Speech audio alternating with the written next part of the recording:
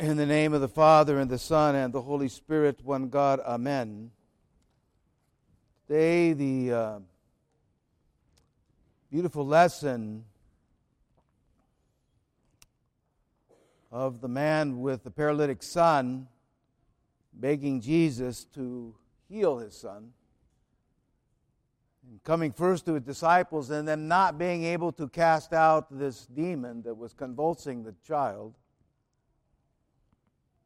And the Lord says this kind comes out only by prayer and fasting. So effective prayer. What is effective prayer?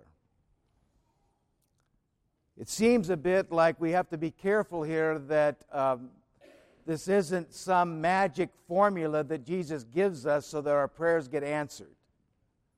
Okay, if you pray and fast, your prayers are going to be answered. Okay, just all you got to do is pray and fast and you get your prayer answered. I would beg to look at it from a different perspective, in that what does prayer and fasting do to the person that makes their prayer effective?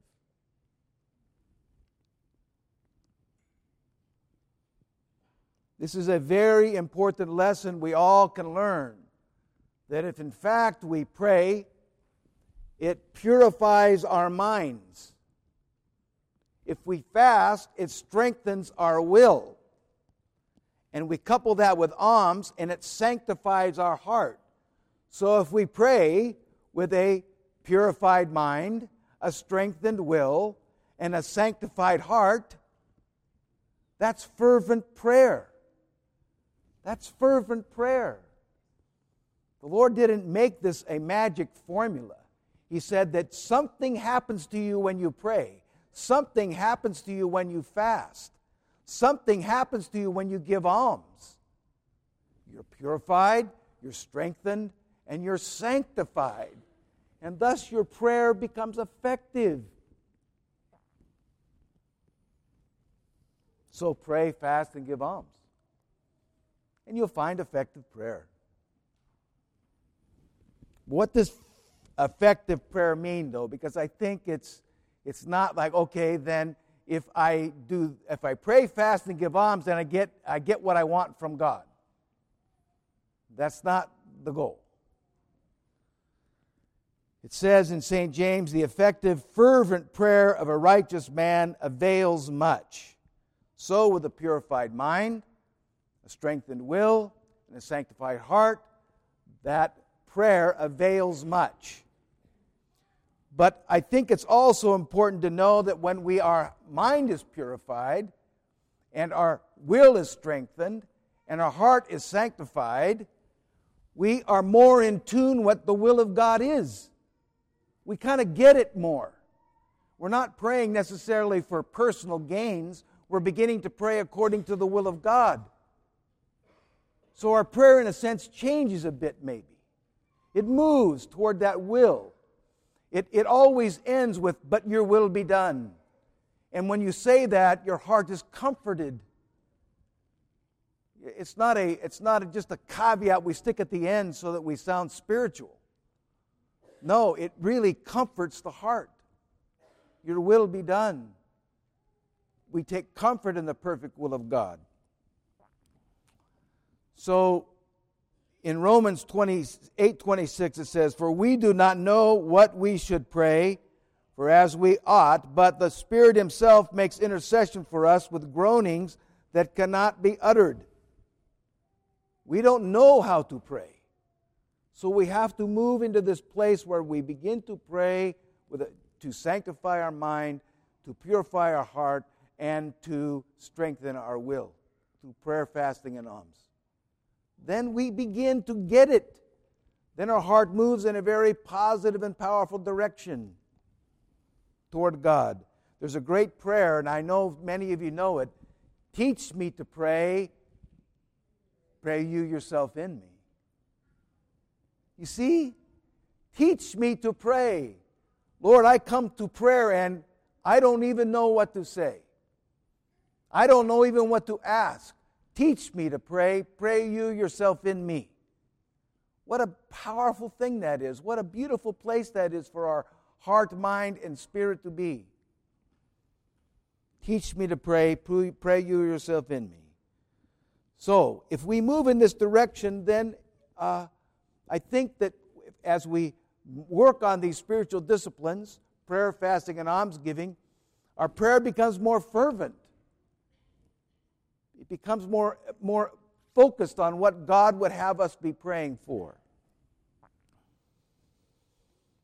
So, what does this prayer accomplish? And I want to encourage you. I've been reading, I just grabbed a book off the shelf for Lent, The Way of the Pilgrim. I would encourage you all to read it. It's just a fabulous, wonderful book. About a young man, a handicapped man, that travels all over Russia, walking from place to place, and homeless, walking from place, trying to find out what ceaseless prayer is. And he goes to monasteries and to priests and to people, ask the question, what's ceaseless prayer? And it's filled with just delightful stories of his encounters with people.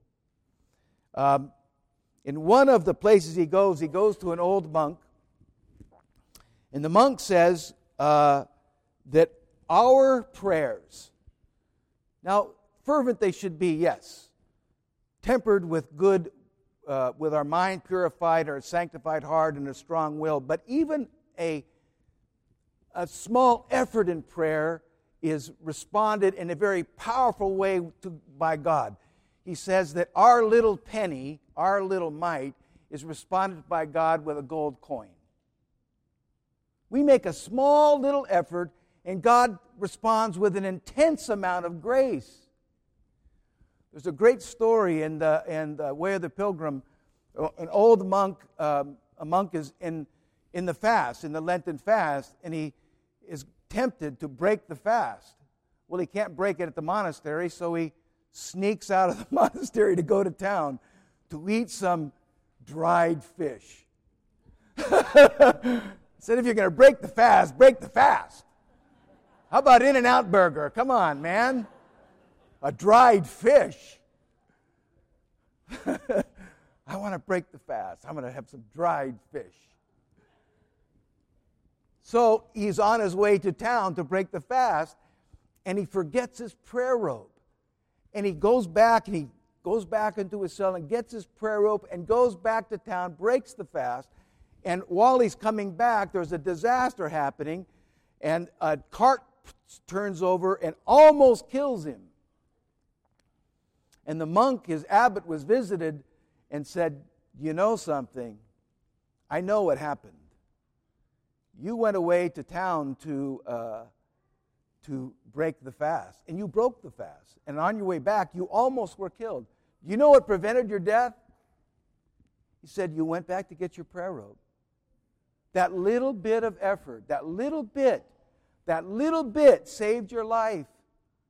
What a powerful thing. That little small penny was responded to by the grace of God, a life-saving grace. Another story in there about the same thing is that there was a young man that had grown up every morning, and he asked the Mother of God to pray for him. A simple, short prayer, 2 sentences long. Every morning asked the Mother of God to pray for him. And as he grew older, he kind of stopped doing it consistently, and then he stopped altogether. And then he went to an abbot for confession and told him about this situation, and his life was a mess. And he said, you know, every day you said 2 sentences to the Mother of God, and you know what she prayed for you? She prayed the grace of God would be on you that day, and it was. And you stopped. So guess what he started to do? He started praying again to her. Little, 2 sentences. 2 sentences. A little penny, much grace. What a beautiful way God works with us. What a beautiful way He is with us. So, and we see too in the Scriptures and in our gospel lesson, a very beautiful story of a man that has great concern for his son, almost dies many times because of this epileptic demon that's got him, and throwing him into fire and almost taking his life several times. And he's desperate. And he comes to God and says, can you heal my son? The disciples couldn't do this.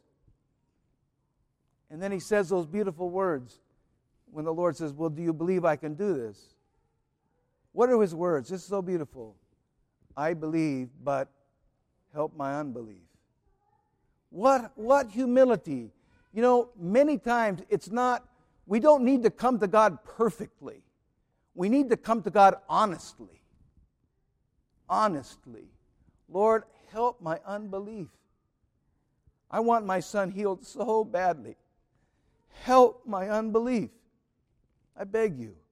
I beg you. Listen to me. Please help my unbelief. The Lord said, that's what I wanted to hear. That humility is what I wanted to hear. And we have this also in the publican. The publican comes in, sits in the back of the church, can't even come forward. And he beats his breast. He only has one thing to say. Lord, have mercy on me, a sinner. That's his only offering. His only humble, repentant offering. And what's God say? This one goes away justified. A little mite, a penny, a small offering. Lord, have mercy on me, a sinner. Justification, grace of God poured out in gold coins upon him. What a powerful way God works for us. The thief on the cross. He sat there, listen, I deserve this. I'm not justifying myself at all. I deserve to die. But Lord, just please remember me in your kingdom. Simple words, humble words. Remember me in your kingdom. And what's God's response? Today, upon your death, you will be with me in paradise. A penny, gold coin. What a God we have who responds to us with broken hearts, with unbelief, with humility, with repentance.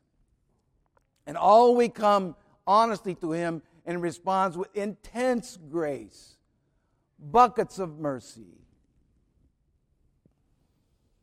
The woman who asked God to heal her from infirmity. Lord, just heal me. A simple faith. Heal me. I know you can do this. She's healed. The woman with the tears at his feet, she's forgiven her sins. Tears, forgiveness. Do you see how God works with us, beloved? So I would encourage us all to learn to pray more fervently, more honestly to God.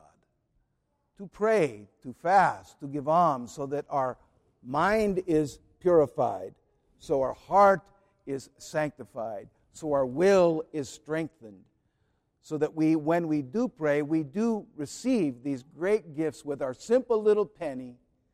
God blesses us with great gold coins. In the name of the Father, Son, and Holy Spirit. Amen.